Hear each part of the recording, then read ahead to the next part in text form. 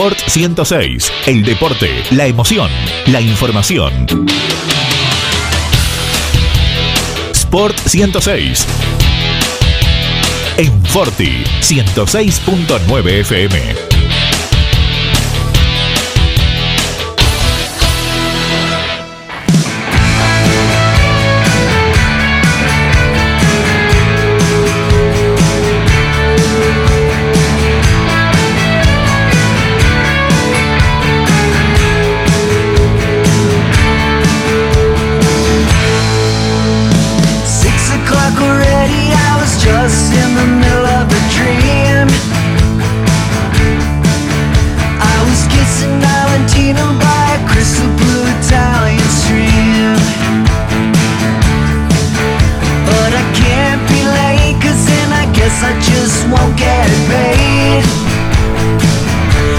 ¿Qué tal? ¿Qué tal? ¿Cómo andan? Bienvenidos, muy buenas tardes. Aquí estamos en una nueva edición de Sport 106.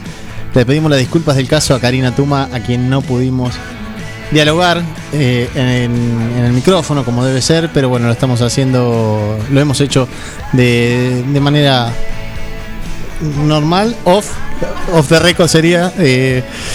No hay nada grabando, pero bueno, hemos charlado en los estudios de la radio un rato, así que le mandamos un saludo y esperemos poder volver a conversar al aire la semana que viene. Temperatura propicia para esta época, ¿no? Una temperatura en la ciudad de 9 de julio que ha descendido bruscamente, con 12 grados que marca en estos momentos el termómetro, con una mañana que había asomado un tanto más fresca. Después el día estuvo ameno para esta época del año.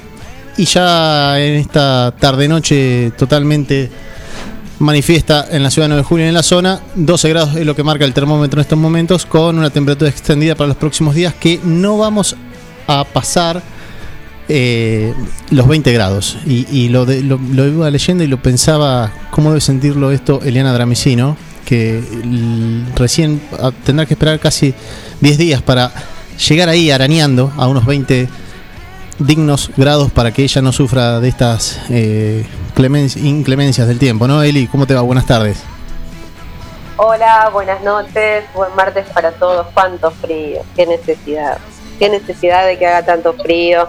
Lo bueno de todo esto es que espero que no espume el viento, ¿no? Porque bueno, hoy la verdad que fue un lindo día, el sol era pasable la situación, pero bueno, viene un pronóstico extendido que, como vos lo decías, para quienes como yo no queremos del invierno, se nos hace eterno. Pero bueno, no quedará otra que tomar las cosas buenas también que tiene esta época y bueno, ayudar un poco a que nos quedemos adentro, ¿no? Y nos cuidemos.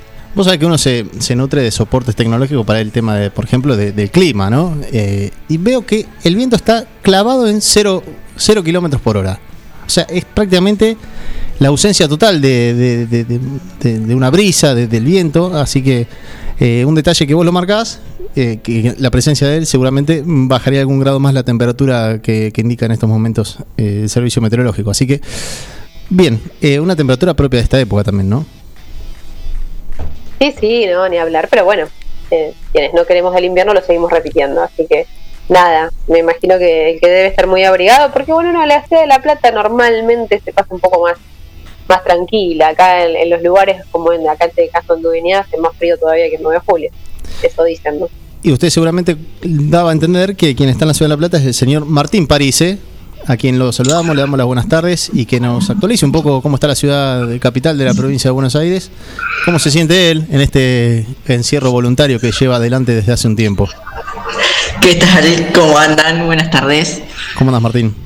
Bien. Sí, acá también hace frío, obviamente, igual. Así que ya estamos con calefacción y encerrados. Aparte baja mucho la temperatura a partir de las 6:30, 7, ya es como que tenés que encerrar todo porque si te morís de frío, si no. Bien, pensaba en esto de cómo ha mejorado la calidad de vida de los estudiantes o de la gente joven que se puede ir a otras ciudades. Mencionaba ahí al pasar como algo normal y común con la calefacción, ¿no? Y lo que ha demorado en llegar el gas natural o mejores métodos de calefaccionarse que por estos lados y por otros lugares. Digamos, la generación de Martín quizás cree que es natural o es normal un montón de cuestiones que son producto del avance o de la mejor calidad de vida que se ha ido gestando, quizás a veces justamente por gestiones de alguna obra, o porque la civilización, la humanidad, la sociedad ha evolucionado y ha adquirido herramientas como para mejorar la calidad de vida que antes no contaba, ¿no? Eliana, sin ir más lejos, puede dar fe de esto por avances que puede percibir en Dudigna de cuestiones que antes quizás eran lejanas. Hoy se puede disfrutar, lo voy a corroborar con ella, pero seguramente de televisión en alta definición, obviamente de la conectividad que tiene la localidad, cuestiones que quizás hace un tiempo eran totalmente utópicos, ¿no? Sí, yo en realidad, mira, pensando un poco en Martín, que bueno, está disfrutando todavía de su vida de estudiante, cuando me fui y que tuve la suerte de poder estudiar en La Plata, cuando me mudé al departamento que nos mudamos con unas amigas, es la primera vez que tuve la posibilidad de disfrutar de gas natural y de la calefacción de gas natural, porque Dudigna todavía en ese momento no tenía realizada la obra de gas, así que nada, en mi casa era otro tipo de calefacción, así que pudimos disfrutar de un departamento que tenía gas natural, el desarrollo obviamente de las ciudades, y que las localidades habían quedado todavía bastante relegadas en ese sentido. Dudigna hoy tiene sí el servicio de gas natural, pero no lo tiene todo el mundo, porque hay una parte solamente que abarcó la red, y bueno, la verdad que es bastante difícil poder generar las extensiones hoy por hoy. Hay mucha gente que lo disfruta y hay mucha otra que no, lamentablemente, pero bueno, tiene que ver con un poco de esto, ¿no? Cuando uno se va a vivir en la ciudad o en las grandes ciudades, tienen estas cuestiones de privilegios, y un poco las localidades han crecido en ese sentido. Hoy tenemos también la posibilidad de estar ya en un tiempito pudiendo disfrutar al 100% de la fibra óptica acá en Dudigna. Eso nos genera también la posibilidad de poder tener conectividad de la mejor manera, así que creo que en ese sentido localidades como la nuestra, y bueno, quizás Quiroga también, que tienen muchos habitantes, tienen todavía un desarrollo, pueden adquirir este tipo de cuestiones que hacen obviamente a mejorar la calidad de vida. Deja de ser una cuestión de privilegio y mejorar, ¿no es cierto?, lo que tiene que ver con, como decía, con la calidad de la vida de las personas. Totalmente. Y hablando de localidades, le vamos a mandar un saludo grande mencionaste Dudigna, mencionaste Facundo Quiroga, también para las localidades de 12 de octubre, Deney, el Provincial, Carlos Mariano, con su repetidora en el mismo dial que FM Forte aquí en la ciudad de 9 de julio, con el FM 106.9, La Niña, Patricios, Morea, French. Me gustaría en algún momento... No lo digo hoy, pero en algún momento de estos programas de Sport 106 recibir algún mensaje de las localidades. Sabemos de la buena calidad que tiene técnicamente el alcance de la emisora en la ciudad cabecera del partido 9 de julio, pero también es bueno saber cuánto de servicio y cuán importante es que llegue, que penetre una FM, una radio local en los pueblos, en las localidades. También por ellos es que se hace esto y se lleva adelante, ¿no? Justamente para que sea un medio genuino de la ciudad de 9 de julio para los nuevejulienses, y hecho justamente prácticamente en su totalidad por los nuevejulienses. Así que es un motivo más que tiene Forti para celebrar este 12º aniversario de su puesta en el aire, ya transitándolo, porque cumplió los 11 años, así que está rumbo al 12º aniversario. Así que en esas cuestiones anda FM Forti justamente celebrando y llegando a diferentes lugares. Así que un mensajito que nos pueden hacer llegar para decirnos los escuchamos bien, a veces con alguna dificultad, pero algo que nos quieran pedir, que nos quieran sugerir, lo pueden hacer justamente a través del WhatsApp 517609, y si no, el teléfono fijo 524060. Esas son las vías de comunicación que tienen para hacerlo a través de justamente del WhatsApp y del teléfono fijo, para comunicarse con Forti 40 FM, el mismo nombre que tiene la página web, forti40fm.com.ar. Y si no les gustó ninguna de las opciones que les mencioné, bueno, pueden bajarse la aplicación que está disponible en el Play Store de los sistemas operativos de Android, donde pueden encontrar justamente la aplicación Forti FM 106.9. Tenemos redes sociales propias del programa, más allá de la que mencioné de la emisora, ¿no, Martín? Así es, tenemos Instagram y Facebook y Twitter. Aparecemos en todas ellas como Sport 106, así que nos pueden seguir. Está un poco abandonado, debo reconocer, las redes sociales, pero cuando podamos vamos a volver a dar información deportiva de 9 julienses y también algunas, como siempre, en torno a lo nacional y ya pensando en los Juegos Olímpicos. Así que vamos a volver a las redes sociales, lo prometemos. La sinceridad brutal que tiene. Martín. Sí, Eli, perdón. No, digo, sí, esa sinceridad te estamos perdonando, no hay problema, no estamos diciendo nada. Pero digo, para un poco dar el contexto en el que se están dando las diferentes ciudades esto de la pandemia, Martín, ¿ustedes están todavía con clase online las facultades o tienen alguna práctica? Sí. ¿Están haciendo alguna práctica? No, es todo virtual y la verdad que ya ni pregunto cuándo vamos a volver, porque mínimo creo que va a ser el año que viene y no lo sé. Así que hay mucha incertidumbre respecto a eso. Aparte de, bueno, digo, por ahora solamente de manera online, ¿no? A través de, sí. de la virtualidad. Sí, tengo unas amigas que son del 9 de julio y que cursan en Junín y que tenían algunas clases presenciales, alguna materia, pero creo que es mínimo. Después con el resto de los estudiantes que tengo la posibilidad de dialogar, es todo virtual. Bien. Sí, creo que ya Junín también estaría complicado porque acaba de pasar en el día de hoy. Claro, hoy volvieron a pasar dos, me decía, sí, justamente. Así que eso va seguramente a frenar, por un lado, la presencialidad en los diferentes estamentos educativos. Si pueden repetir, ¿qué localidad fue la que pasó a fase 2? Que no escuché bien, perdón.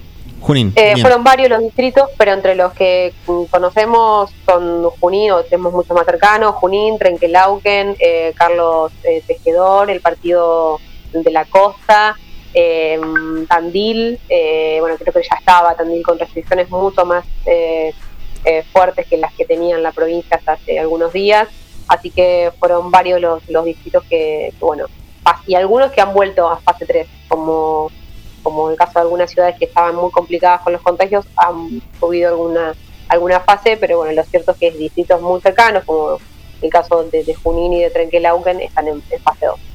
Absolutamente un escenario mucho más restrictivo que el que había hace unos meses, largos meses ya, pero me imagino que la fase 2 es similar a lo que ocurría hace exactamente 12 meses, ¿no? Más o menos allá por finales de abril, comienzos de mayo, una situación similar a eso, ¿no?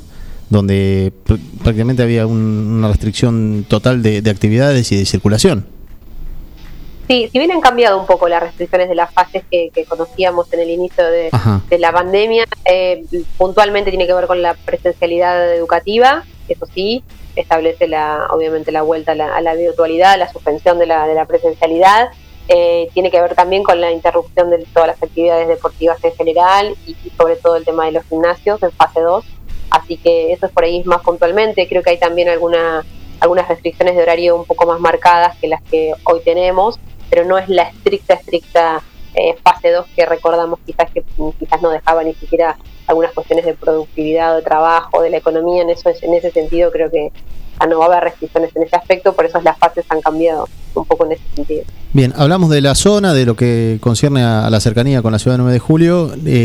¿Algo que se pueda adelantar, algo que se pueda suponer que vaya a ocurrir con 9 de julio? Que aquellos que están escuchando que dicen, bueno, está todo bien con Junín o alguna otra localidad que hemos mencionado, pero ¿qué se sabe para esta zona, para estos lugares? Esto tiene que ver mucho con el paso de los días. Cada 15 días se hace un relevamiento del aumento de casos. Uno puede prever que en los últimos días no hubo una cantidad de casos importantes que se ha sumado, digamos, ha bajado los casos en general aquí en la ciudad y en el distrito, pero bueno, hay que esperar lo que provincia vaya dictaminando. No puede aumentar la cantidad de casos, pues eso significaría o seguir en fase 3 o volver a fase 2 en algún momento, pero eso lo dictamina provincia, creo que toman 15 días. Y si se aumenta más del 20% de la semana anterior los casos, ahí se baja de fase. Estoy buscando justamente una declaración de Carlos Bianco, el jefe de gabinete de Axel Kicillof, el gobernador de la provincia de Buenos Aires, que menciona justamente Bianco sobre los casos en provincia hasta el 2 de mayo. Esta semana, es una frase textual de Carlos Bianco, esta semana tuvimos un descenso del orden del 18% respecto de la semana anterior. lo cual, bueno, habla justamente de algo que era lo que se necesitaba, ¿no? No solamente un freno, sino también una disminución de la positividad de los casos, ¿no? Sí, hubo una disminución. Hoy los días martes es una tradicional conferencia de prensa que se da en la provincia de Buenos Aires, que comienza alrededor de las 9 de la mañana, donde casi siempre está el ministro de Salud Goyán y está Carlos Bianco. Y Goyán decía que si bien hubo este descenso que marca bien, que se da en general a nivel país, todavía hay una meseta muy importante de casos en la provincia de Buenos Aires que hace que no se sienta en el sistema de salud. Si bien los casos han bajado, el sistema de salud todavía sigue estando muy presionado, con casos donde la edad, digamos, promedio ha sido mucho menor que la de los contagios anteriores y donde los días de internación va de los 10 a los 25 días, y eso hace que se extienda demasiado el periodo en cama, digamos, que tienen los hospitales ocupados. Así que eso es, hoy lo decía claramente Goyán, si bien hubo un descenso de este porcentaje que marcaba bien, que vos decías, Santi, todavía hay una meseta muy alta que hace que el sistema de salud no se encuentre aliviado en esta baja. Totalmente. Pensaba agregar algo, pero lo explicaste muy claramente, que tenía que ver con eso, ¿no? Justamente lo que tiene que ver con los descensos de los casos va por un lado, pero cuando se necesita de una cama, probablemente no sea justamente por 15 días esa cama, que quizás se la necesite por más tiempo, y es ahí donde se produce cierta congestión y cierta ocupación en gran porcentaje de las camas disponibles. Así que veremos qué ocurre en el próximo tiempo. Hoy escuchaba algún rumor sobre, y nunca me gustó el tema en el ejercicio de lo nuestro de comunicar, hablar sobre rumores, pero teniendo en cuenta lo que comentan sobre las ciudades cercanas, me parecía un poco apresurado y hasta desafortunado la hipótesis o lo concreto de algún levantamiento de restricciones de acuerdo a alguna actividad deportiva para la semana próxima, el 9 de julio. Puntualmente con la actividad de los natatorios que había sido restringida. Me parece que no estoy en contra de que vuelvan a trabajar para nada, simplemente me parece que hay que ser cautelosos en esto y dejar que se expida justamente el organismo oficial, que es quien rige sobre estas cuestiones, que justamente tiene que ver con el asesor legal y técnico y las disposiciones que hace sobre las diferentes actividades que tiene la ciudad de 9 de julio, para informar qué es lo que se puede y qué no, y en el caso de lo que se pueda, de qué manera, ¿no? Así que no sé si algo de esto habías escuchado, pero bueno. Sí, fue una versión, hubo un medio que lo dio y que algunos se hicieron eco de esto, por eso nosotros prestábamos atención hoy a lo que se decía en la conferencia de prensa, porque casi siempre se dan todas las informaciones en los días martes, cuando se hace un resumen del estado epidemiológico, de las medidas, de la fase y de los cambios, y hoy no se mencionó absolutamente nada, y luego después es el municipio el que toma ese boletín oficial y que hace el decreto de incumbencia para los que vivimos en el distrito, y eso no ocurrió. Lamentablemente quizás había mucha gente que estaba esperando por esta versión, que tenía que ver quizás con la apertura de los cines, con la apertura del natatorio, que había sido la restricción de los últimos días, y esto hasta el momento no ocurrió. Bien, la conferencia de prensa va a ser en el día de mañana, miércoles 12, a partir de las 12:30, horario que tendrá justamente la atención a través de Somos 9 de Julio, de la cobertura de esa conferencia de prensa, a partir de las 12:30 en el horario de la emisión diaria del noticiero local. Así que veremos ahí qué novedad arroja el Comité Conjunto de Crisis en Salud, si es simplemente algo meramente clínico respecto a la exposición que hacen habitualmente los doctores, los médicos que participan de esas conferencias, o si hay algo que trae algún anuncio en torno a esto de que venimos hablando con Eliana, con Martín, sobre las restricciones que se implementaron hace unos días y que pareciera que en algunos casos se podrían llegar a levantar. Uno, desde el sentido común, digamos, si acá nomás, acá cerquita, se restringe más, si las medidas fueron tomadas hace 10, 15 días, ¿qué cambió? No sé si cambió mucho, si ya es el momento, pero bueno, no, es en el terreno de la conjetura y del análisis nuestro, y no en lo estrictamente científico ni analítico que tienen los de la gente justamente del Comité Conjunto de Crisis en Salud, ¿no? Sí, creo que en esto a veces uno puede después tener alguna opinión con respecto a cuáles cierres, con cuáles prohibiciones, si tienen algún significado, si bueno, a veces se comparan con otras, pero bueno, tienen que ver con decisiones que hay que acatar y que no queda otra, pero en este contexto digo, estamos obviamente con una parálisis casi completa de las actividades deportivas, digo, en general en el distrito. Habían algunas actividades que se estaban desarrollando, pero ya ahora no han quedado nada de nada. Estamos a la espera de que solamente siguen las actividades que tienen que ver con los entrenamientos, pero no las competencias, ¿no? Me aporta Gabriel García sobre la actividad del turismo promocional, que está fijada la actividad para el próximo fin de semana en el Autódromo de Junín. Es casi un hecho que va a ser suspendida. No está confirmado un 100%, pero en las próximas horas se puede llegar a confirmar eso, que la actividad del turismo promocional, la actividad del automovilismo justamente zonal y local, al ser justamente el epicentro de la acción en Junín, no tendría razón de ser, o tendría todos los números para que esto sea suspendido o reprogramado para otra ocasión. Está justamente aquel que recién se engancha. Junín rige por estas horas en la fase 2 de las restricciones impuestas desde la capital de la provincia de Buenos Aires, desde La Plata. Así que me parece que la actividad del turismo promocional va a ser suspendida en las próximas horas. Resta la confirmación, pero es casi un hecho, y me parece que el sentido común indica que así sea, ¿no? También porque tenés que ir a veces en consonancia con determinadas cuestiones sociales que te impone este tipo de restricciones, ¿no? Sí, igualmente, Santi, cabe recordar también, y en esto también nos estamos metiendo en lo que tiene que ver con el ámbito de la gente de los que trabajan y hacen muy bien toda la parte del automovilismo en la radio, pero digo, el karting del centro, que tenía una nueva fecha en la ciudad de Carlos Casares, también la ha suspendido las pruebas y ha suspendido la fecha. Estaba pensando en un plan B y en la posibilidad de que se realizara en otro circuito y no ha tenido lugar, y era lógico que se diera en este sentido, más allá que las ciudades quizás en donde están en fase 3 todavía o en fase 4 algunas, pero bueno, lo cierto es que hay un sentido de esperar y de ver qué es lo que pasa con cada una de las ciudades. Cada uno de los intendentes no quiere arriesgar el estado en que se encuentra su comunidad, entonces por eso este tipo de pruebas habrá que esperar por lo menos unas cuantas semanas para que vuelvan a llevarse adelante.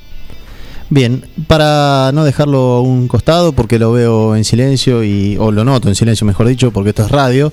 Señor Martín Parise, hay actividad en estos momentos. Estamos en un horario que competimos con un tanque, que es justamente el partido de Boca Juniors. Pero si te parece, vamos a ir repasando un poco de lo que tiene que ver con la actividad de Copa Libertadores, Copa Sudamericana.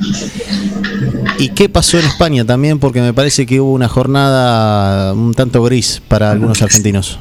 Sí, en España, y también tenemos noticias de Inglaterra, pero empezamos con la Copa Libertadores. Está jugando Boca, visita al Santos, van 0-0 en 40 minutos. El equipo de Russo con todos titulares, salvo Andrada, que por cuestiones obvias no está jugando, pero después creo que tiene todos los titulares Boca. Sigue en Ecuador, Andrada, ¿no?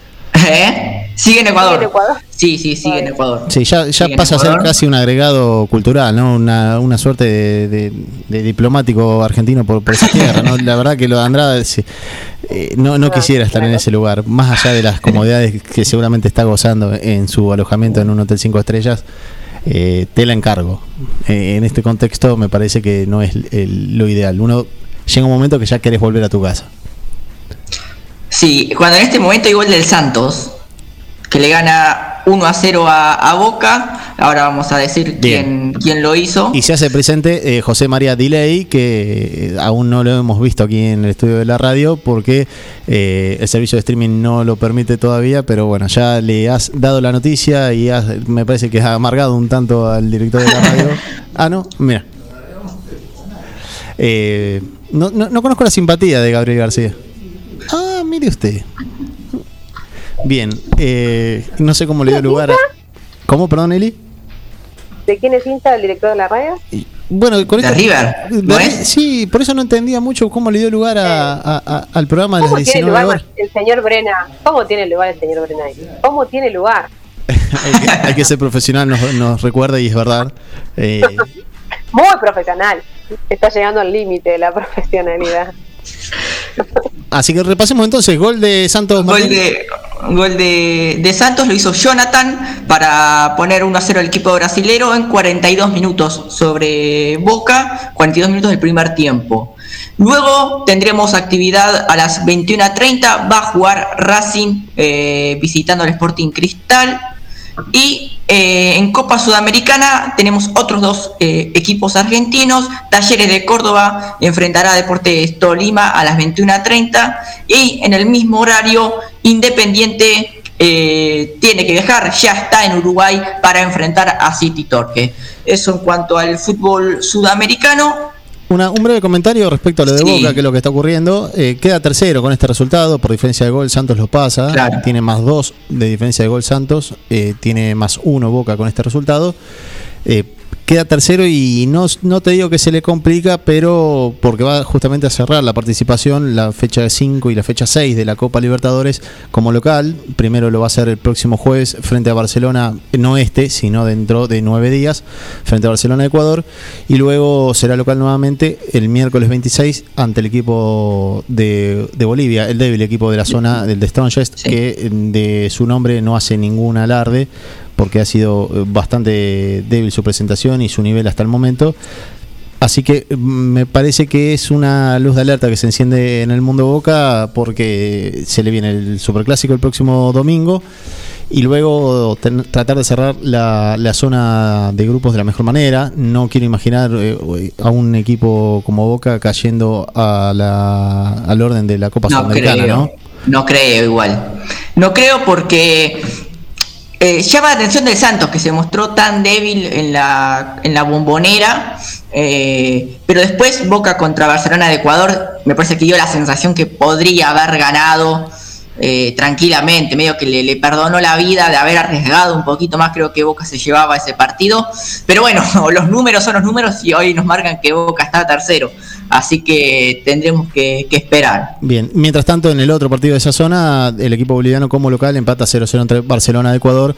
De esta manera llega a 10 puntos el equipo ecuatoriano, 6 para Santos y 6 para Boca. Un solo gol de diferencia más a favor de Santos tiene el equipo brasileño, así que ese es un poco el panorama de Boca, que se le ha complicado un poco, pero veremos qué ocurre en las próximas jornadas. Te corté justo cuando habías culminado con el repaso sudamericano. Cruzamos de continente y vamos hasta Europa. ¿Y qué ocurrió en el día de hoy?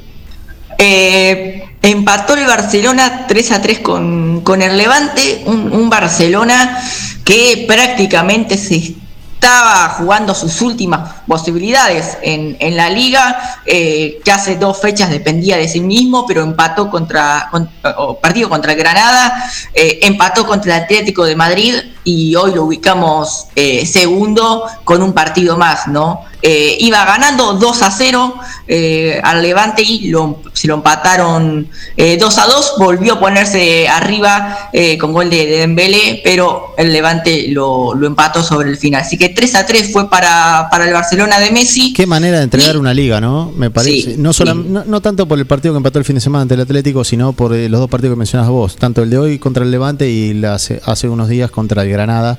Me parece que Barcelona en esos 2 partidos se le fue la liga y dejó pasar las chances, las grandes chances. Yo creo que me parece que más allá que la cuestión matemática aún lo habilite como candidato, me parece que ya no correrá con esa misma suerte en el plano del juego y de lo que tiene que ver con los rivales, porque Atlético Madrid en este momento tiene un partido menos, pero tiene un punto más, así que tiene en un potencial escenario 4 puntos de distancia le puede sacar al Barcelona cuando resten jugar solamente 6. Y bueno, Real Madrid es el otro perseguidor con 75 puntos, 1 menos que Barcelona, 2 menos que Atlético Madrid, pero también tiene que jugar sus 3 partidos por delante para culminar esta liga, que me parece que hoy por hoy el Cholo Simeone es gran candidato a quedarse con esa liga, que si uno se acuerda hace unos meses era gran candidato y cómodo, pero 15 puntos le sacaba. Sí, y le permitió la merma en el rendimiento del Atlético de Madrid y la mejoría de Barcelona y del Real Madrid, que no habían comenzado la liga porque recordemos que el año pasado la pandemia hizo que se postergaran algunos partidos.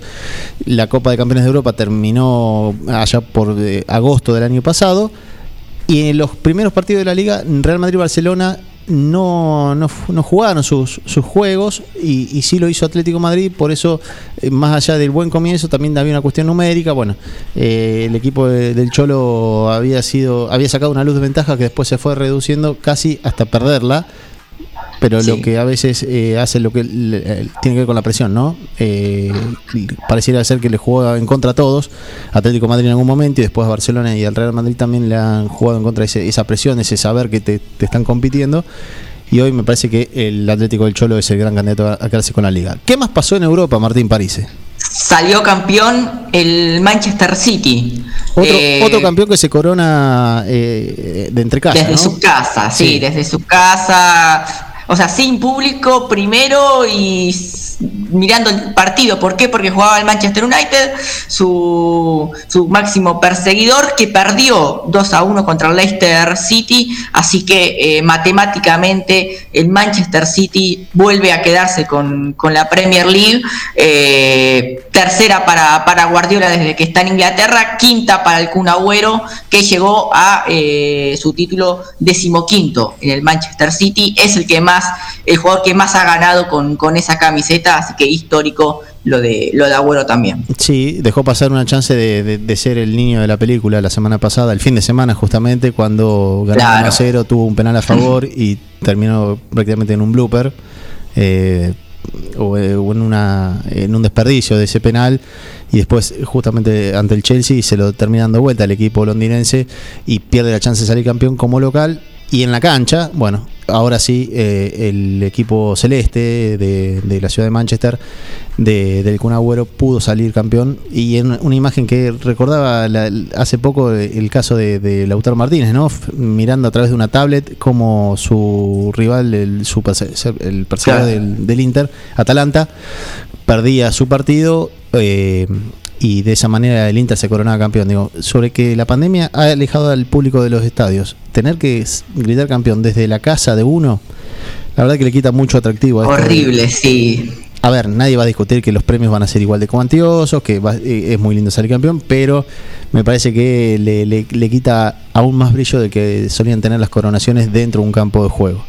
Pero bueno, es el fútbol de estos tiempos al cual nos tenemos que adaptar, como también a los tiempos de la radio, que nos indican que siendo las 20:05, 5 minutos pasaron de las 8 de la noche, vamos a ir en busca de la primera tanda. No sé si hay algo más por comentar antes del corte. No, solo un datito para destacar, Santi y Martín, hablando de esto, del público sí y el público no, de lo que va a pasar hoy en conferencia de prensa. El ministro de Salud de Capital Federal, el doctor Quirós, habló de que no habría posibilidades que Capital fuera sede en alguno de sus estadios de la Copa América con público, ¿no? Está en condiciones de, más allá de que hay algunos tipos de flexibilizaciones en Capital, y vemos pues noticias desde hace mucho tiempo, le consultaron sobre qué opinaba con respecto al público sí o público no en Copa América, y obviamente desestimó esta situación. Así que bueno, abre un poco el debate y lo que pueda generar, algo que se suponía que iba a ser de esta forma, pero digo un poco esto de lo que le va a quitar al sentido de lo que tiene con la victoria en sí, ¿no? En esta atracción pública. Yo pensé que ese debate ya estaba zanjado y que estábamos en otro terreno ya de discusión, que tenía que ver con disputa de la Copa América sí o disputa de la Copa América no. Lo del público ya es una cuestión, me parece que se cae de Maduro, que sería totalmente desacertado. Más entiendo lo que menciona él respecto a lo de Quirós, y seguramente Quirós ha hablado puertas adentro con quien tiene que ver de la gente de seguridad, no solamente con la gente de salud, sino con la... Sí, creo que no, y creo que esta declaración del día de hoy me parece que tiene que ver con algún juego que quizás estén jugando por detrás, que tenga que ver con ver hasta dónde se puede ir con la presencia frente a lo que obviamente la historia de la Copa América y el negocio de la Copa América establece la presencia de público, que va a ser, creo que imposible, a lo que creemos todos y coincidimos, pero que hoy le hayan hecho esta pregunta y que Quirós se haya tomado algunos minutos para volver a decir que es imposible y que no lo ve viable, abre de nuevo, me parece, un interrogante de decir, bueno, si el tema está cerrado, ¿por qué volver a insistir en darle cómo estaba la situación, ¿no? Así que yo diría que me parece que se va a empezar a hablar un poco más de eso. Me parece que sería un buen gesto. A veces uno tiene cierta mirada utópica de determinadas cuestiones o instituciones, que Conmebol revea esto de disputar la Copa América. Me parece que hoy la sociedad demanda otra cosa, que no tiene razón de ser jugar una Copa América en estas condiciones. Se viene hace 2 años, ni siquiera hace 2 años que se jugó la última en Brasil 2019, con aquel desfile de Bolsonaro en la vuelta olímpica y paseándose como campeón y presidente anfitrión de una Copa América. Pasaron 2 años, tampoco es que hace 5 o 6 años que no se juega una Copa América, ¿no? En esto del negocio me parece que a veces se necesitan gestos. Una institución totalmente señalada desde la corrupción hasta desde el ultraje a los deportistas por el calendario apretado que ha confeccionado en el último año. Quiero creer que algo de reserva moral les queda a los muchachos de la Conmebol allí en Paraguay, que puedan tener algún gesto en los próximos días, y totalmente convencidos de que no es el mejor momento, posterguen o suspendan definitivamente esta edición, porque no están dadas las condiciones, ni sanitariamente, ni políticamente, ni socialmente, en esta Copa América 2021 que tiene iba a disputarse en el año 2020, que ya fue postergada 1 año, y que además tiene que ver justamente con un escenario o con una doble centro de atención, que iba a ser la sede colombiana y la sede argentina.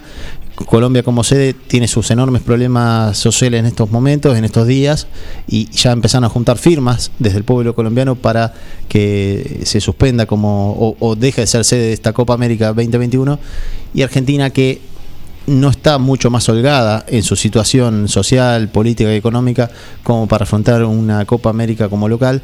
Así que, más allá de que hoy al país llegó Lionel Scaloni, el técnico de la selección argentina, me parece que debería haber un gesto, pero bueno, quedará en un deseo y en una expresión nuestra, a la cual espero que ustedes se sumen. ¿Cuándo sería la fecha de inicio de la supuesta primera fecha de Copa?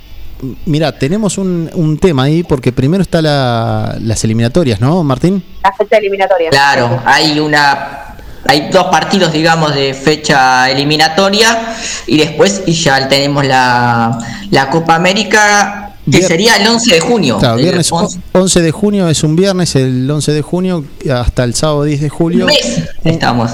Exactamente, a un mes del comienzo de la Copa América, con eliminatorias de Conmebol por delante. Digamos, hay muchos de los protagonistas que están totalmente fatigados de la competencia habitual con sus equipos, que van a tener que jugar con su selección, y con su selección van a tener que definir partidos de eliminatorias y luego jugar una Copa América, y después volver a sus clubes y hacer una pretemporada para volver a iniciar la actividad allá por septiembre, finales de agosto de este año.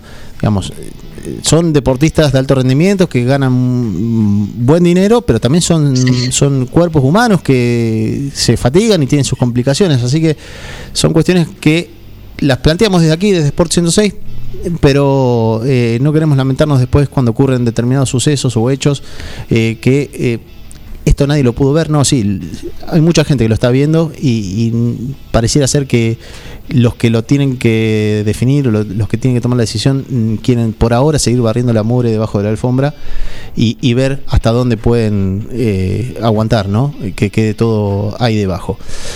Ya nos pasamos un poquito. Compartida, sí. Los últimos minutos, en esta sede compartida, y esto sí se los pregunto a ustedes que son más estudiosos del tema. Esta sede compartida entre Argentina y Colombia, ¿qué significa? ¿Que va a haber, en algún momento, va a haber equipos que van a tener que viajar a Colombia a jugar y van a tener que volver a la Argentina? No. En instancias finales sí, digamos, en la zona de grupos no, van a jugar la zona de grupos en cada una de las sedes, y después uno entiende que cuartos de final, semifinal y final, ya ahí sí probablemente existan los traslados de un país hacia el otro. Pero no, si hay COVID positivo, van a quedar varios en algún lugar, no van a poder ingresar. Eso en el terreno de un funcionamiento ideal y de que, Claro. digamos, que no lo que pasó la semana pasada con Andrada, que algún dirigente deslizó de... Nos encontramos no, perdón, en el caso Andrada, no, en el caso de Independiente, que habían dicho que se encontraron con un control muy estricto en Brasil, ¿no? La verdad que Sí. no es esa la conclusión. Vos tenés que andar... Esta semana se quedaron los jugadores en Argentina. Vos tenés que andar por la vida tratando de ajustarte a las normas. Y ahí no vas a tener inconveniente con ningún control que te pueda deportar por un caso positivo o por ser sospechoso de COVID y todas esas cuestiones. Pero bueno, no vamos a cambiar ese tipo de comportamientos ni de estructuras. Así que lo que sí podemos cambiar es un poco el clima del programa y vamos a ir en busca de la primera tanda comercial. Pero antes vamos a compartir algo de música, de la música que habitualmente trae Martín Parise, que es una suerte de asesor musical del hombre que maneja la música hace un tiempo en Forte, así que veremos si está a la altura de las circunstancias. ¿Y qué trajo hoy, Martín? Esperemos. Pasé ya 2 temas, pero el primero es uno de los fabulosos Cadillacs, Calaveras y Diablitos. Bien.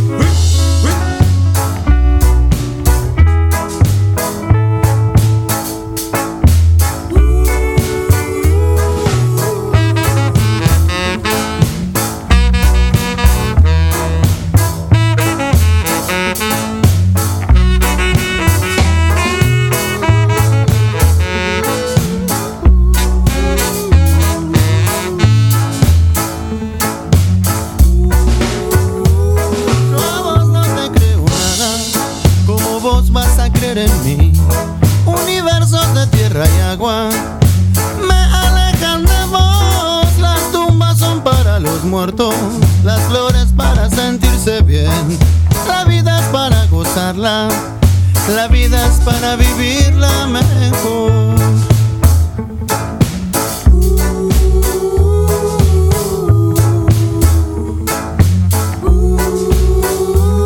Calaveras y diablitos, yeah, yeah. Calaveras y diablitos, yeah.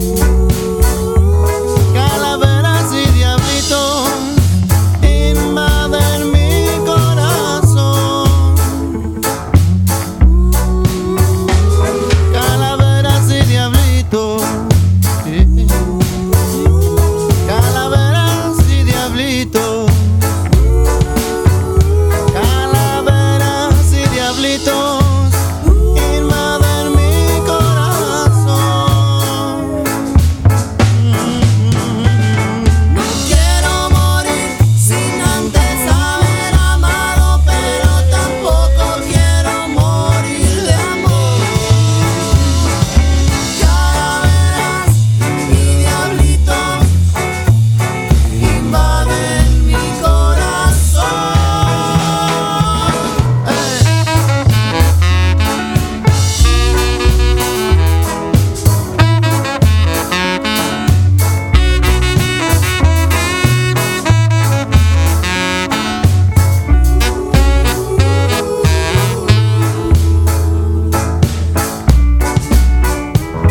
Yo a vos no te creo nada, como vos vas a creer en mí. Universos de tierra y agua me alejan de vos. Las tumbas son para los muertos, las flores para sentirse bien. La vida es para gozarla, la vida es para vivirla mejor.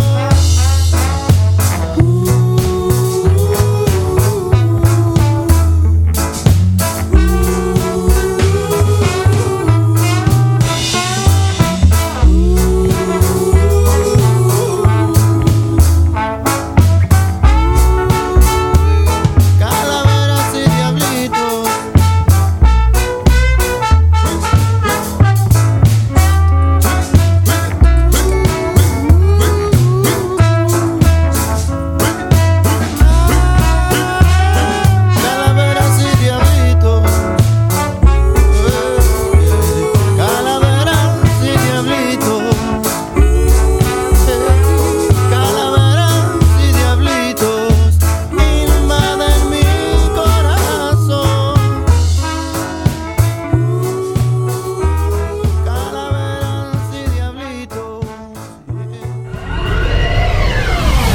Sport 106.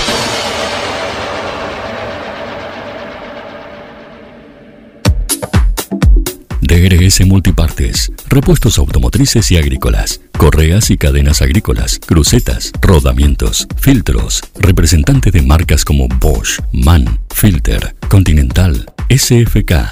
DRS Multipartes, Agustín Álvarez 444, contacto 2317-521-128, 526-305, mail ventas@dr9multipartes.com.ar.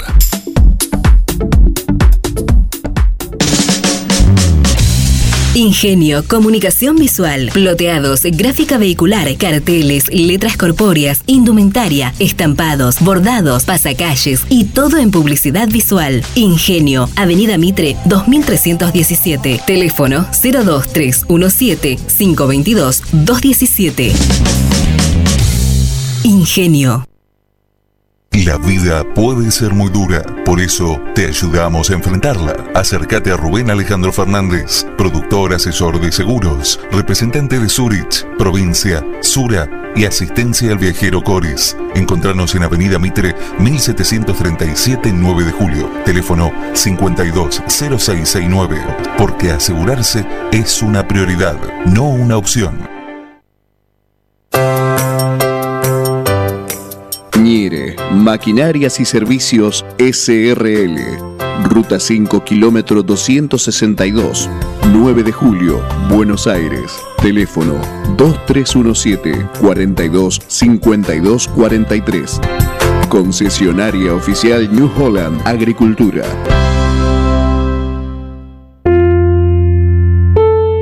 Todo comenzó con una simple necesidad, a la que respondimos con mucha pasión, y nos llevó a crecer, a brindarnos cada día para darte siempre el agua más pura, para todos los momentos de tu vida, a llenar durante 30 años las expectativas de todos los nuevejulienses.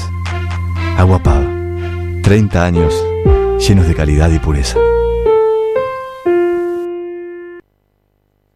Alberto A. García, agente oficial Alarmas X28, con la posibilidad de tener un sistema hecho a su medida. Alberto A. García. Visítenos en nuestros showrooms, Avenida Mitre 1785, teléfono 52 10 20, www.albertoagarcia.com.ar y en Facebook, Alarmas X28, la tranquilidad de estar protegido en todo momento. En todo momento.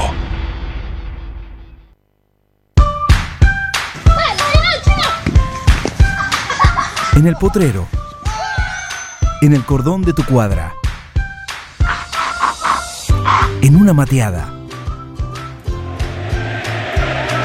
en la cancha y hoy más que nunca, en tu casa. Tosta Lindo, siempre con vos. Mariposa, tienda de objetos. Si es original y diferente, lo encontrás en Mariposa, tienda de objetos. La Rioja 1230.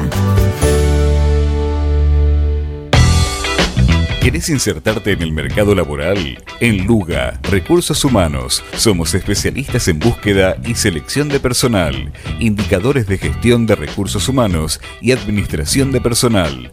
Visítanos en Salta 1338. Contactanos al teléfono 52 0982 o al correo electrónico lugarrhh@gmail.com. Luga, Recursos Humanos.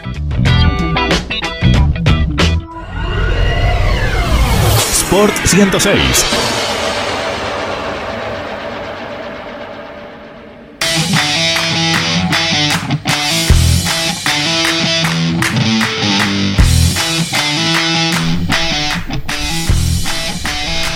...21 pasaron de las 8 de la noche en la ciudad de 9 de julio y en toda la República Argentina. Vamos a actualizar cómo está el partido que se está jugando en estos momentos, ¿no? Más allá de que somos polideportivo, hoy me parece que, dadas las circunstancias de restricciones para actividades deportivas en la ciudad y en la zona, que es muy complejo hablar a veces de cuestiones que tienen que ver con nuestro deporte, vamos a tener que ser abarcativos y dedicarle un poquito de tiempo al fútbol, más allá de lo que está disputándose en este momento, que es la Copa Libertadores. Martín París, si actualizás, por favor. por supuesto. Sigue ganando Santos 1-0 a Boca en 5 minutos del segundo tiempo. Así que recuerden que después juega Racing 21-30 contra Sporting Cristal. Bien, ¿y actividad de otros equipos argentinos más tarde en cuanto a Sudamericana? Juega Talleres también 21-30 contra Deportes Tolima y en el mismo horario Independiente contra City Torque. Bien, bueno, hay actividad variada en este martes 11 de mayo en diferentes partidos, diferentes competiciones, en diferentes horarios para que pueda cada uno seguir lo que más le guste, más allá de que sea simpatizante, ¿no?, de alguno de esos equipos, ¿no? Va a haber actividad de la Copa de la Liga. No hablamos nada por ahora de lo que se viene el próximo fin de semana. Creo que en esto estamos siendo un poco originales porque me parece que es el tema que atraviesa hoy por hoy la agenda deportiva de todos los medios, lo que se va a estar disputando el próximo fin de semana. Pero me gustaría alguna consideración de Martín París de cómo se ha desarrollado. Obviamente le está abierta la invitación a Eliana sobre lo que tiene que ver con la Copa de la Liga y cuáles son estos 8 equipos que han quedado clasificados a los cuartos de final y cómo, brevemente, si se puede explicarnos cómo continúa esta Copa de la Liga, sin nombre, solamente Copa de la Liga Argentina de Fútbol, de la Liga Profesional, que tendrá actividad a partir del próximo fin de semana. Sí, por supuesto. Recuerden, quedaron los 8 mejores, 4 de cada zona, que se tendrán que enfrentar. El primero de una zona juega contra el cuarto de la otra, el segundo contra el tercero, así se conformaron estos cuartos de final, que tendrá actividad a partir del día sábado, 17:30, jugarán Estudiantes e Independiente.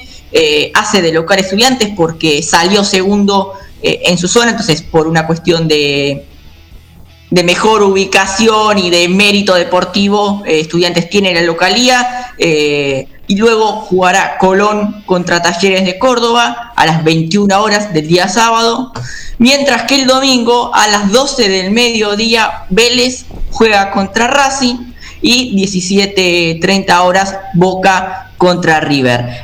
La llave es a 90 minutos, partido solamente de ida, digamos, no es ida y vuelta, sino solamente 90 minutos. El que gana sigue. En caso de empatar van a penales. Después en semifinales sí serán estadios neutrales y habría tiempo extra, pero solamente se juegan 90 minutos en esta fase final de la Copa de la Liga. Un detalle que menciona Martín es que esta Copa de la Liga tiene, en cada instancia tiene alguna modificación respecto a la anterior.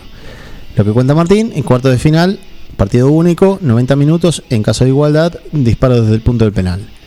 La instancia semifinales va a ser, no habrá localidad para el mejor clasificado de los dos equipos, sino que cada semifinal va a ser jugada aparentemente en San Juan. Esa será la sede. Y Santiago del Estero. Bueno, se evalúa justamente San Juan y Santiago del Estero para las instancias de semifinales. Tenía entendido que San Juan iba a ser las dos semifinales en San Juan, y la final sí en el Estadio Madre de Ciudades de Santiago del Estero, el nuevo estadio que tiene la provincia y la República Argentina. Allí recién en la final va a haber, en caso de igualdad, tiempo extra de 30 minutos, y en caso que persista esa igualdad, recién ahí se ejecutarían los penales, así que no hay tiempo extra hasta la final. Ese es el punto, sí, solamente que te quería aclarar, Martín, por las dudas, perfecto. Respecto a lo que comentabas. Pero en la previa y en lo que tiene que ver con esta Copa de la Liga, me parece que el partido más atractivo obviamente es el Superclásico. Me quedo un poco con la sensación o el deseo de poder ver a Colón Talleres el sábado 21 horas por horario, por oferta que pueden ofrecer cada uno de estos equipos en cuanto a su propuesta futbolística. Vélez Racing, un gran partido, y me parece que sí, respecto a los niveles que han mostrado, no me resulta tan atractivo, más allá de que son dos enormes instituciones con planteles importantes en el fútbol argentino, pero es el partido que quizás me despierte la menor atención de los cuatro, es el de Estudiantes e Independiente el sábado a las 5:30 de la tarde, ¿no? Coincido. No le creo. ¿Lo va a mirar? ¿No lo va a mirar Sí, ustedes? lo voy a mirar, obviamente, lo voy a mirar, pero vale. sí, a mí me llama la atención, tengo ganas de ver Vélez Racing, porque Vélez viene jugando muy bien y se le puede complicar, porque son 90 minutos y es un Racing que sabe esperar a su rival y que sabe sufrir, ¿no? Que esto lo digo en el mejor de los sentidos, ha metido goles en los últimos minutos y siempre se le puso el ojo a Pixi y el equipo de Racing respondió muy bien, le ganó el Clásico Independiente y entonces creo que se enfrenta al Vélez, que mejor ha jugado en el equipo que mejor ha jugado en el campeonato, puede ser un partido atractivo. Sí, tenemos que cerrar la edición. Creo que esta distancia. Perdón, Eli, continúa, disculpa. No, termina vos, dale yo después. No, decía que si tenemos que cerrar la edición de tiempo del el matutino que tiene el 9 de julio, ante las declaraciones de Martín París, podríamos decir que tituló Racing es masoquista, ¿no? Con esto de saber sufrir.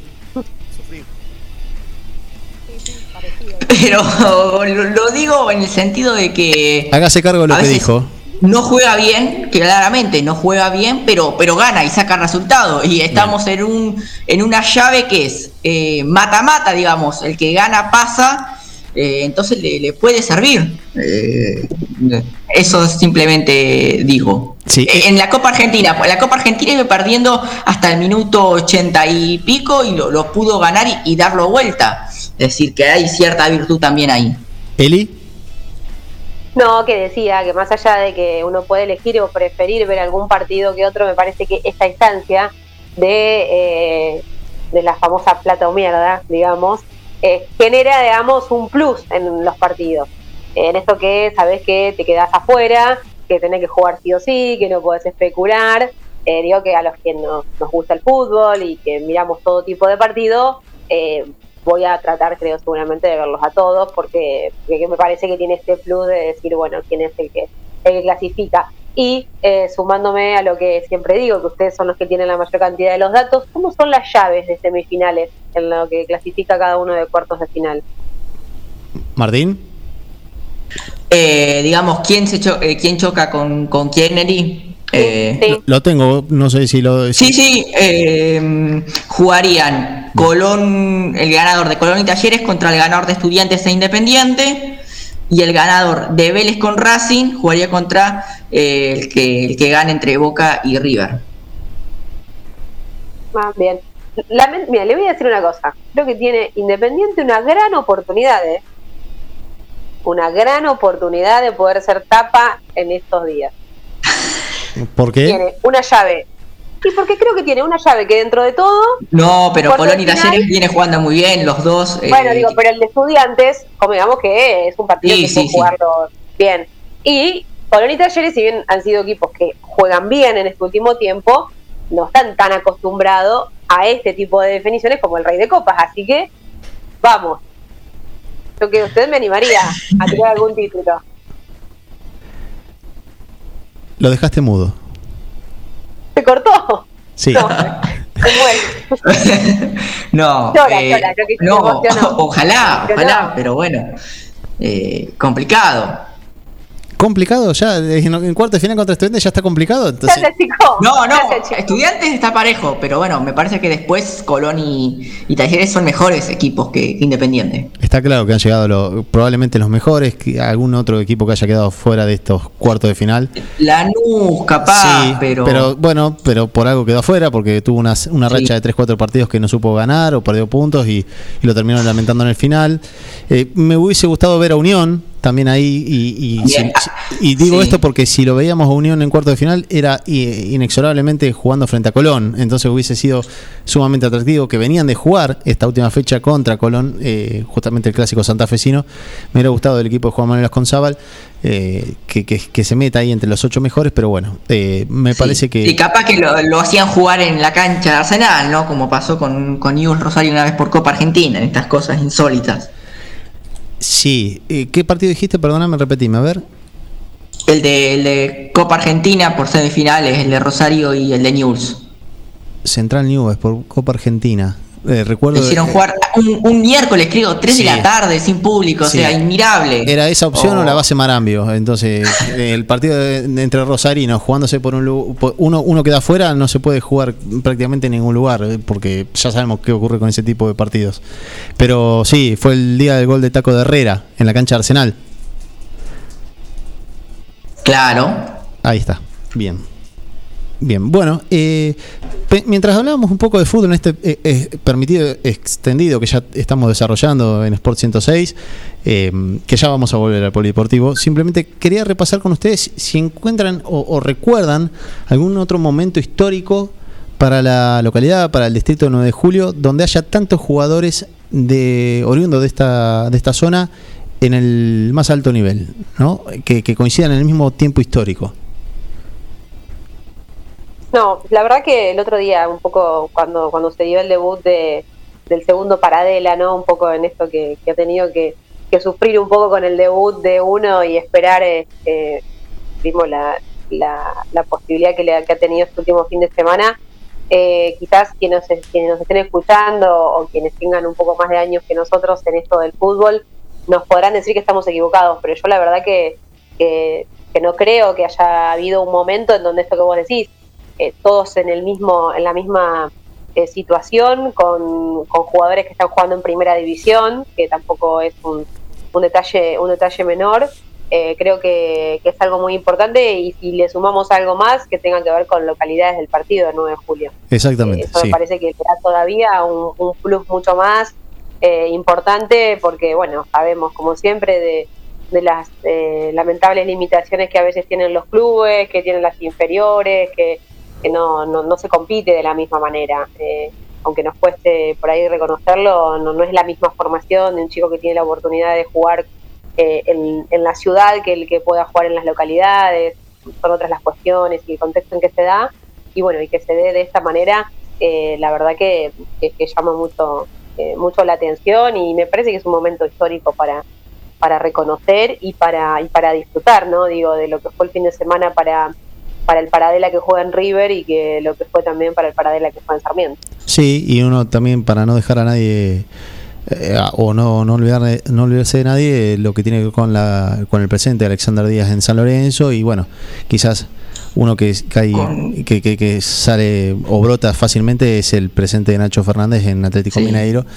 Ahí están los 4 nombres que uno así rápidamente tiene presente, que son 9 julienses o gente del partido que está por las canchas del mundo jugando en el máximo nivel.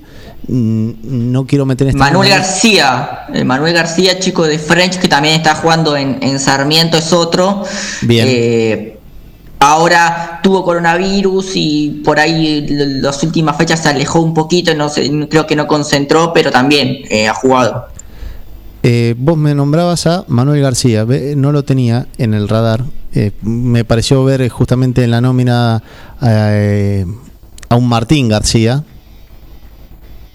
No, pero es Manuel, estoy 98% no, seguro que justamente fue uno de los defensores que tuvo Sarmiento en la alineación frente a Newell's el último domingo, ¿no? En el partido que cerró la 13ª fecha de la Copa de la Liga.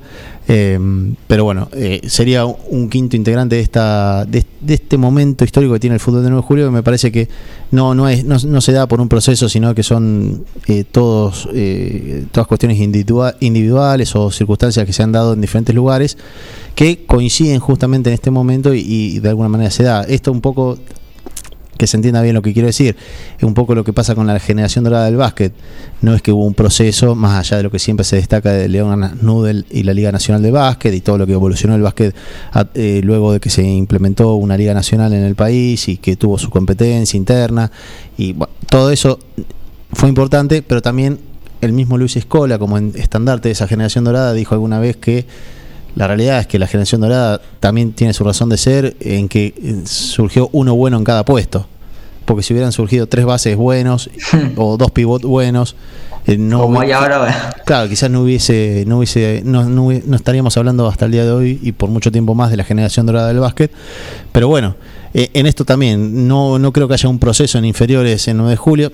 Puede ser que se trabaje mejor o o peor en algún lugar que otro, pero sí me parece que no tiene ningún proceso, sino que una cuestión de que se da y se coincide en un momento que aparecen todos estos jugadores en el fútbol de primera división, un jugador en River, uno en San Lorenzo, uno en Atlético Mineiro, que hasta hace poco estaba en River, y el otro en Sarmiento de Junín, con un futuro que es una incertidumbre porque recién arranca, solamente un par de minutos el otro día en el partido frente a Newell's. Hablo de Federico Paradela, primo de José, el otro Paradela que tiene la primera división.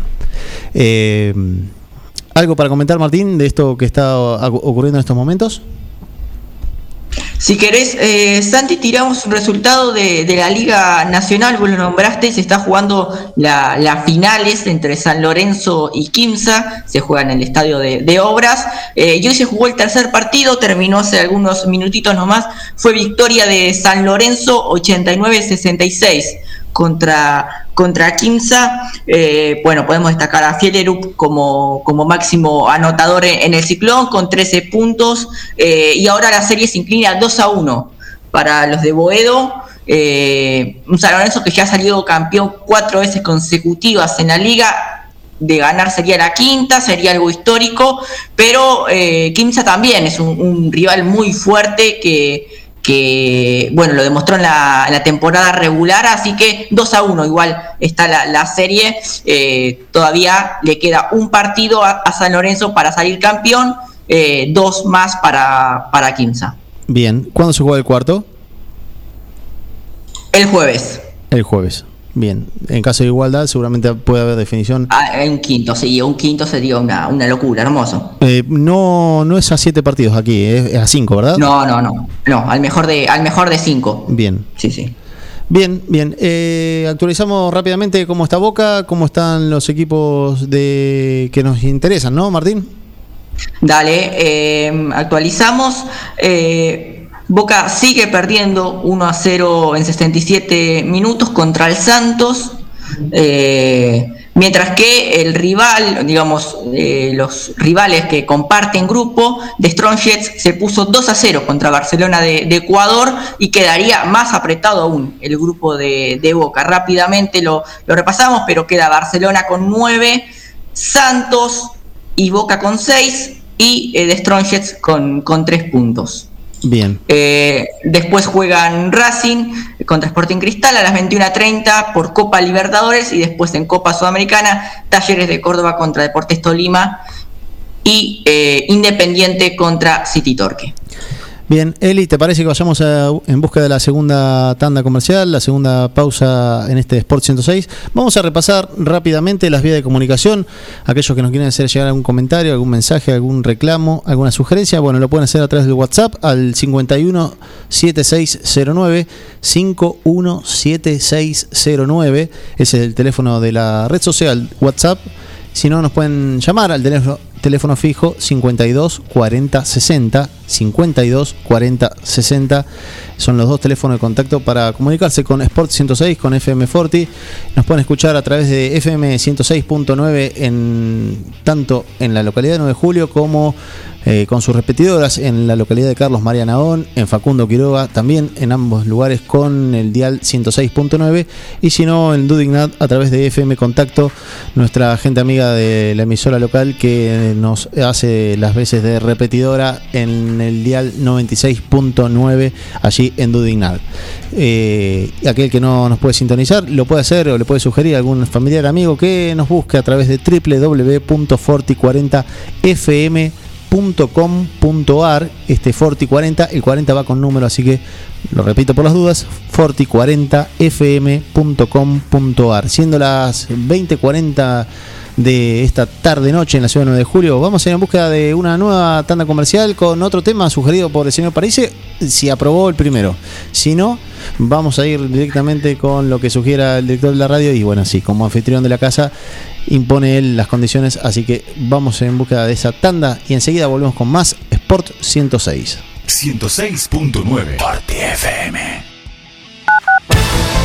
Básquet, tenis, hockey y todos los deportes están en Sport 106. Sport 106. La buena vibra del deporte en directo con sus deportistas. Julio González Construcciones, trabajos de construcción en general, en ciudad y campo, casas, galpones y plantas de silos, impermeabilizaciones en celdas y conos de silos, también alquiler de herramientas de construcción desde pisón neumático, llanadora, helicóptero, máquinas hormigoneras y mucho más. Julio González Construcciones, Juan Manuel de Rosas 640, 9 de julio. Contacto 2317 45 84 64.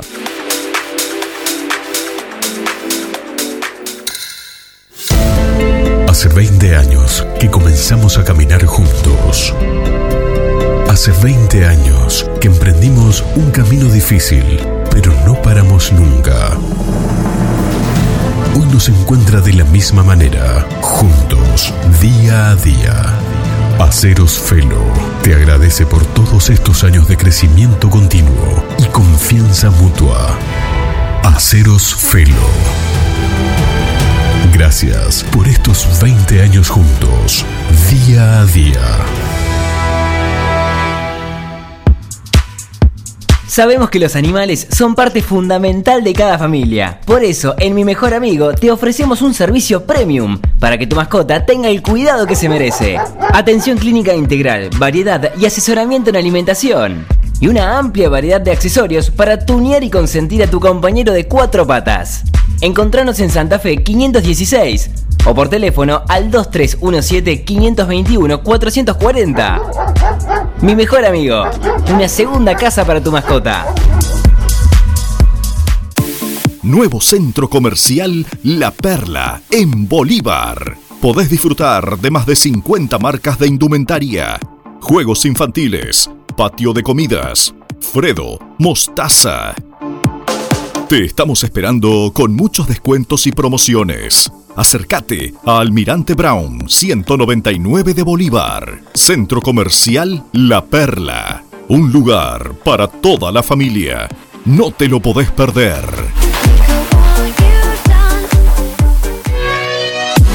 ¿Te quedaste sin hora? Conoce a O'Clock, una relojería online en la que vas a encontrar una amplia variedad de modelos a precios accesibles, smartwatch y marcas exclusivas como Dakot, Tresa y Knockout. Además, podés regalarle una gift card a la persona que quieras. Pedí tu catálogo online en @oclock_reloj o al 2317-534-320. Hacemos envíos a domicilio. O'Clock, una relojería online. Eco Wash 9 de julio. La experiencia de tener tu vehículo mejor que nuevo. Lavado al detalle y estética vehicular. Limpieza con productos ecológicos, detapizados, pulido, lavado de motor sin agua. Pedí tu turno al 15 40 26 86 o al 15 57 84 96. Sarmiento 1343. Eco Wash 9 de julio. Tu vehículo mejor que nuevo. Almacén y roticería que parezca estancia. Abierto y comidas todo el día. Minutas, platos elaborados, toda la variedad de bebidas y super promos diarias. Delivery 2317-515-873. Avenida Agustín Álvarez 1112, Casi Salta. Almacén y roticería que parezca estancia. Todo listo para comer.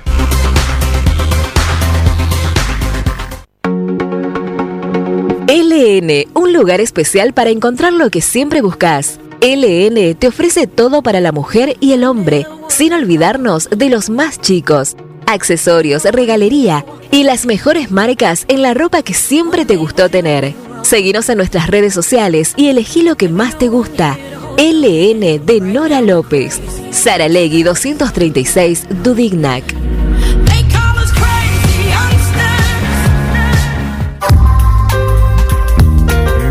Doctor Cristian Lorenzoni. Estudio Jurídico Integral. Divorcios, sucesiones, laboral, cuota alimentaria, contratos en general, responsabilidad y privacidad. Doctor Cristian Lorenzoni. Celular 2317-620-617. Mail cristianlorenzoni758@gmail.com.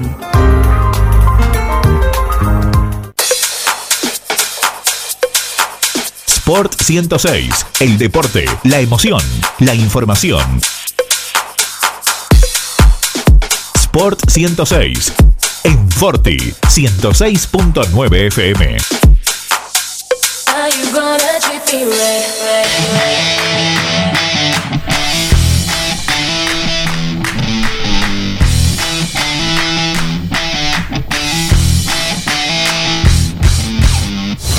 Bien, continuamos aquí en Sport 106 cuando faltan un poco menos de 15 minutos para las 21 horas, horario donde el señor Gabriel García nos dirá hasta aquí han llegado, muchachos, será hasta el martes que viene. Martín Parise, Elena Dramicino desde La Plata, desde Unidad, ¿algo para comentar? Sí, por ahí para contar a la gente del tenis que, bueno, mañana tendrá un partido muy importante, creo que el más importante de su carrera, quizás por lo que ha dicho en lo previo. Hablamos de Nadia Podoroska, ¿no? que ha logrado avanzar en esta segunda ronda del Master 1000 de Roma y que tendrá que enfrentarse mañana nada más y nada menos que a Serena Williams, y que tendrá seguramente un partido para sacarse el gusto, ¿no? de jugar con esta campeona estadounidense que será su rival en el día de mañana. Quizás Martín, que tiene la grilla mucho más clara, me podrá decir si ya está confirmado el horario, pero bueno, lo cierto es que esta rosarina de 24 años se estará enfrentando a Serena Williams, que tiene 39 años y sigue estando obviamente en vigencia todavía. Sí, a las 9 de la mañana está previsto el partido. En tenis después se puede postergar un poquito a medida que va avanzando la jornada, pero no va a arrancar hasta antes de las 9 de la mañana. Uno de los sueños de Nadia Podoroska enfrentar a Serena, así que bueno, la vamos a estar siguiendo. Y si querés, Eli, completamos con el cuadro masculino. Hoy perdió Diego Schwartzman.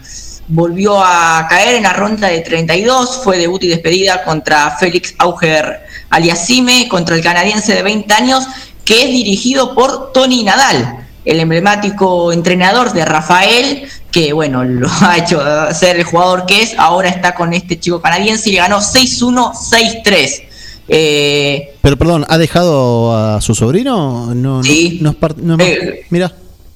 Creo que sí lo ha dejado, sin embargo ha dicho que si se tiene que enfrentar con su sobrino no va a mirar el partido, pero sí, lo ha dejado de dirigir. Así que dura derrota de Schwartzman, que viene teniendo un año quizás flojo. Está jugando mal, está jugando muy feo. Muy viene, mal. Sí, aparte por la forma que perdió siendo totalmente dominado, y en un máster de Roma, en polvo de ladrillo, donde quizás se siente, donde la superficie que mejor se siente. El año pasado él en el máster de Roma lo eliminó a Nadal, llegó a la final y perdió con Djokovic. Entonces uno quizás tenía la esperanza de que pueda volver a reencontrarse con ese Schwartzman del año pasado, que estaba a tan buen nivel, que después también llegó a semifinales de Roland Garros, pero no fue el caso, cayó hoy en la ronda de 32, pero el que sí pudo ganar fue Federico Del Bonis, que le ganó 3-6, 6-4, 6-0 a Karen Khachanov, así que lo vamos a ver también mañana disputando la ronda de 32 contra David Goffin. Muy bien. Federico Del Bonis, que cambió de entrenador, tenía su entrenador desde sus inicios, cuando comenzó a jugar al tenis hasta hace muy poco tiempo, y bueno, decidió un poco darle un rumbo, un quiebre un poco a su carrera, cambió de entrenador y de alguna manera está en una posición un poco distinta en lo que tiene que ver con este torneo. Veremos si lo pueden, obviamente, tener continuidad.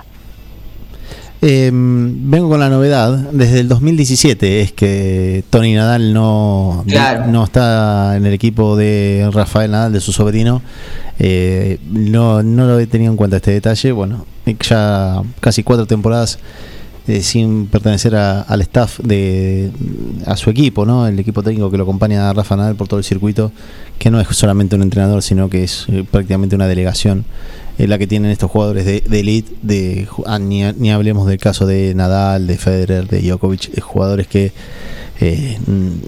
tienen prácticamente una condición de estrella dentro del circuito, ¿no? Así que, bueno, Tony Nadal, que no solamente es el tío Rafa, el hermano justamente del papá de Rafael Nadal, sino también es hermano de otro Nadal, que usted es muy joven, pero fue el defensor central junto a Fernando Hierro de la selección española en la década del 90, de Miguel Ángel Nadal, del que estamos hablando, un hombre que supo ser también defensor central del Barcelona durante muchísimo tiempo, en una familia que a veces se da esta cuestión. Una familia con buenas características. Sí, la genética, ¿no? Y sí. ¿No? Sí. Hay familias muy afortunadas en ese tipo de herencia genética. Martín París, habíamos hablado hace un tiempo de lo que tenía que ver con la familia de Peter Korda.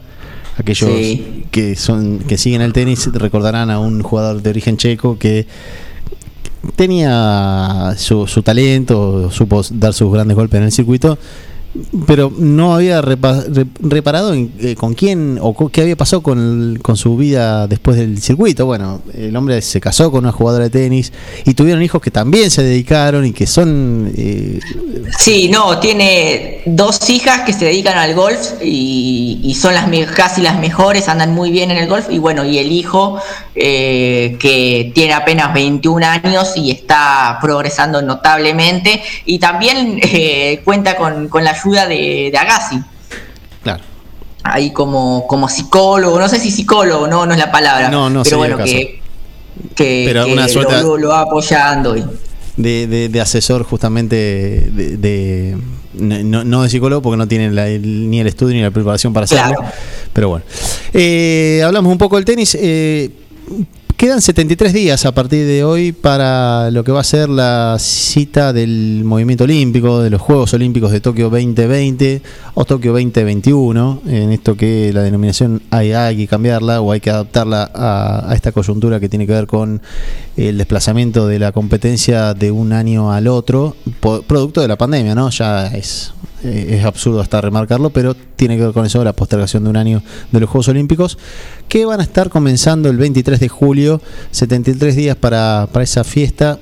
Veremos con qué nos sorprende justamente el país del sol naciente, con qué adelanto tecnológico, con qué sorpresa nos espera después de casi 5 años sin tener actividad del movimiento olímpico, de unos juegos que culminaron en Brasil, en Río de Janeiro puntualmente en el 2016, y que pasó mucho tiempo. Muchos de los atletas que en ese momento eran promesas o realidades hoy ya son realidades totalmente presentes y consumadas, y en algunos deportistas de alto rendimiento 5 años me parece que es un tiempo bastante considerable, que deben estar muchos de ellos con total ansiedad por comenzar la actividad, y mucho de eso tendrá que ver lo que va a contar Martín París respecto al calendario, qué es lo más destacable que tiene justamente Tokio 2020, qué es lo que está ahí al alcance de la mano en cuanto a los equipos clasificados, y quién, si lo tenés a mano, Martín, quién o qué delegación o qué deportista todavía no ha sellado su pase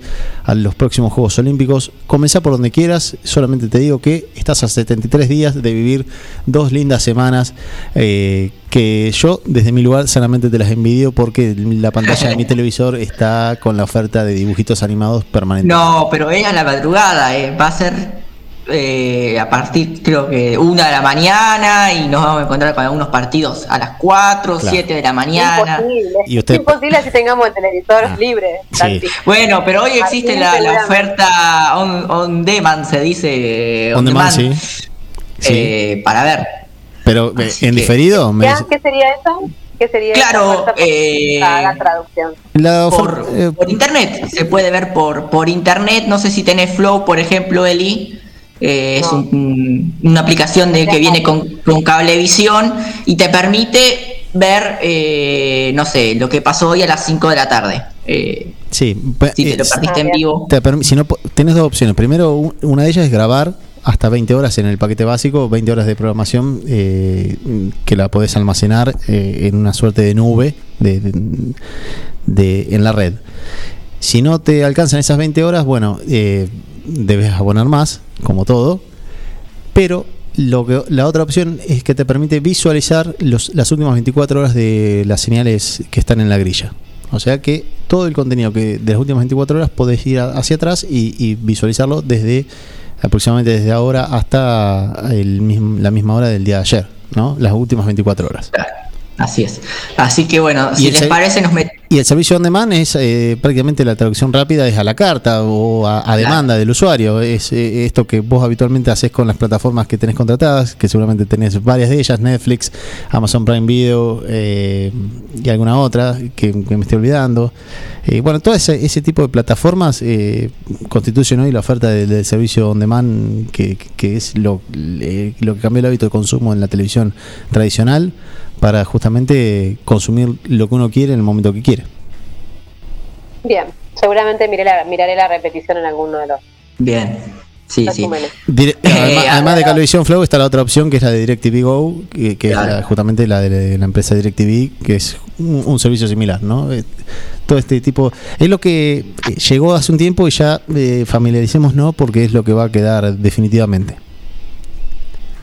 Así es, y ya empezamos a tener calendarios, horarios de distintas disciplinas, sobre todo de argentinos, pero para repasar, hasta ahora se clasificaron 152 atletas, contando las selecciones, ¿no? Por ejemplo, de básquet tenemos 12 atletas que van a ir con esa delegación.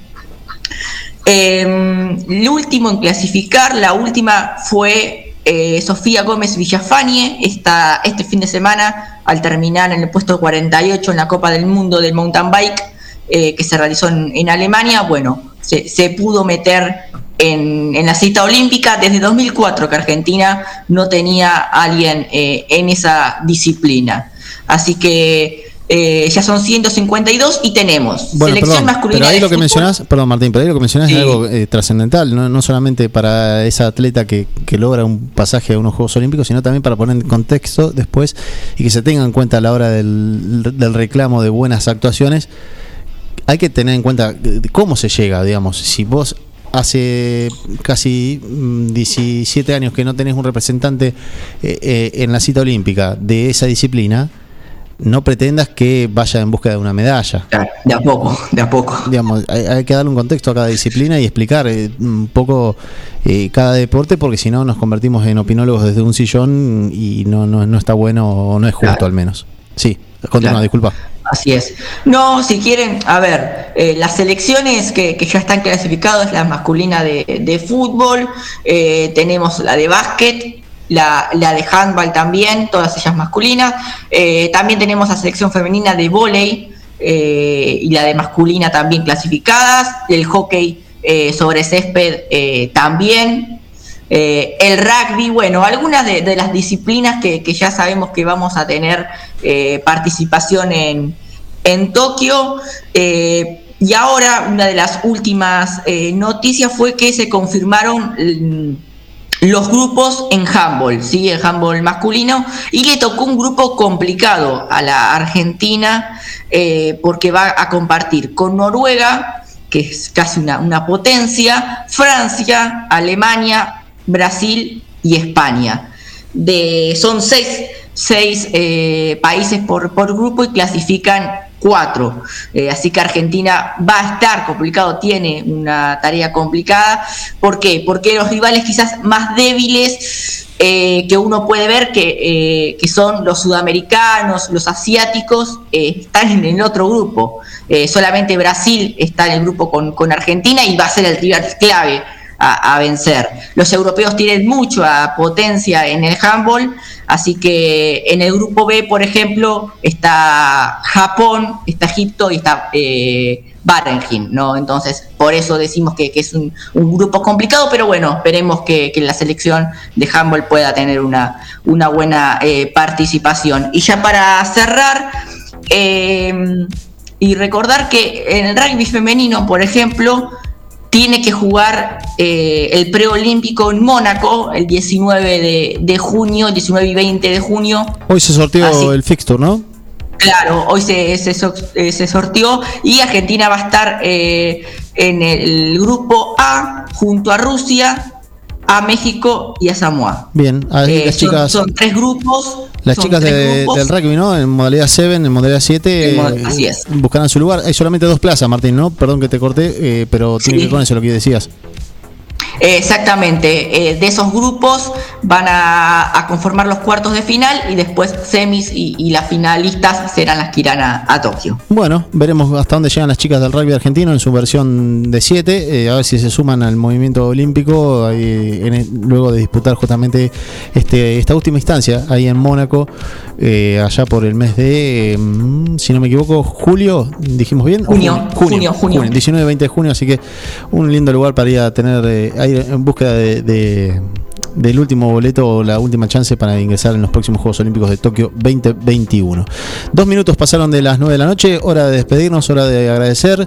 Martín París, comience la despedida. Ha sido un placer como siempre, así que nos reencontramos el próximo martes, que bueno, siempre nos intentamos alejar un poco del fútbol, pero va a estar atravesado, calculo, el próximo martes. Sí, al menos con las contingencias que estamos atravesando en estos días, en estos tiempos, si es lo único, casi prácticamente la única actividad que se está desarrollando, será difícil apartarnos, pero trataremos de redoblar esfuerzos para la semana próxima. Eliana. No, simplemente como siempre, el placer de compartir cada martes, el agradecimiento a Gabriel y a toda la gente que siempre está del otro lado de la radio, a nuestros oyentes, y que pasen una buena semana y nos cuidemos mucho entre todos.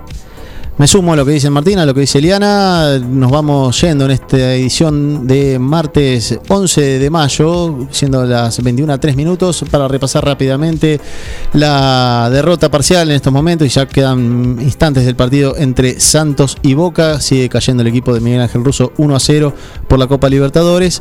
Va a tener actividad Racing en minutos. Va a visitar a Sporting Cristal ahí en Lima, en Perú, por su partido de Copa Libertadores. En cuanto a la Sudamericana, Talleres será local a partir de las 21:30 frente a Deportes Tolima, e Independiente viajó a Uruguay para ser justamente el rival de Montevideo City Torque a partir también de las 21:30. Todo esto por la Copa Sudamericana. Salió campeón el Kun Agüero, el Barcelona de Messi se mancó, me parece, definitivamente en la Liga de España. Es un poco lo que les hemos contado, lo que hemos repasado. Quedan 73 días para los Juegos Olímpicos de Tokio 2021. Hemos tratado de contar algo de lo que está pasando y seguramente contaremos más en los próximos programas de Sport 106. Hasta aquí hemos llegado. Será todo esta semana y nos encontraremos seguramente la próxima. Gracias a Gabriel García por acompañarnos, por ponernos en el aire y por despedirnos en este momento con toda la programación de Forti en la 106.9.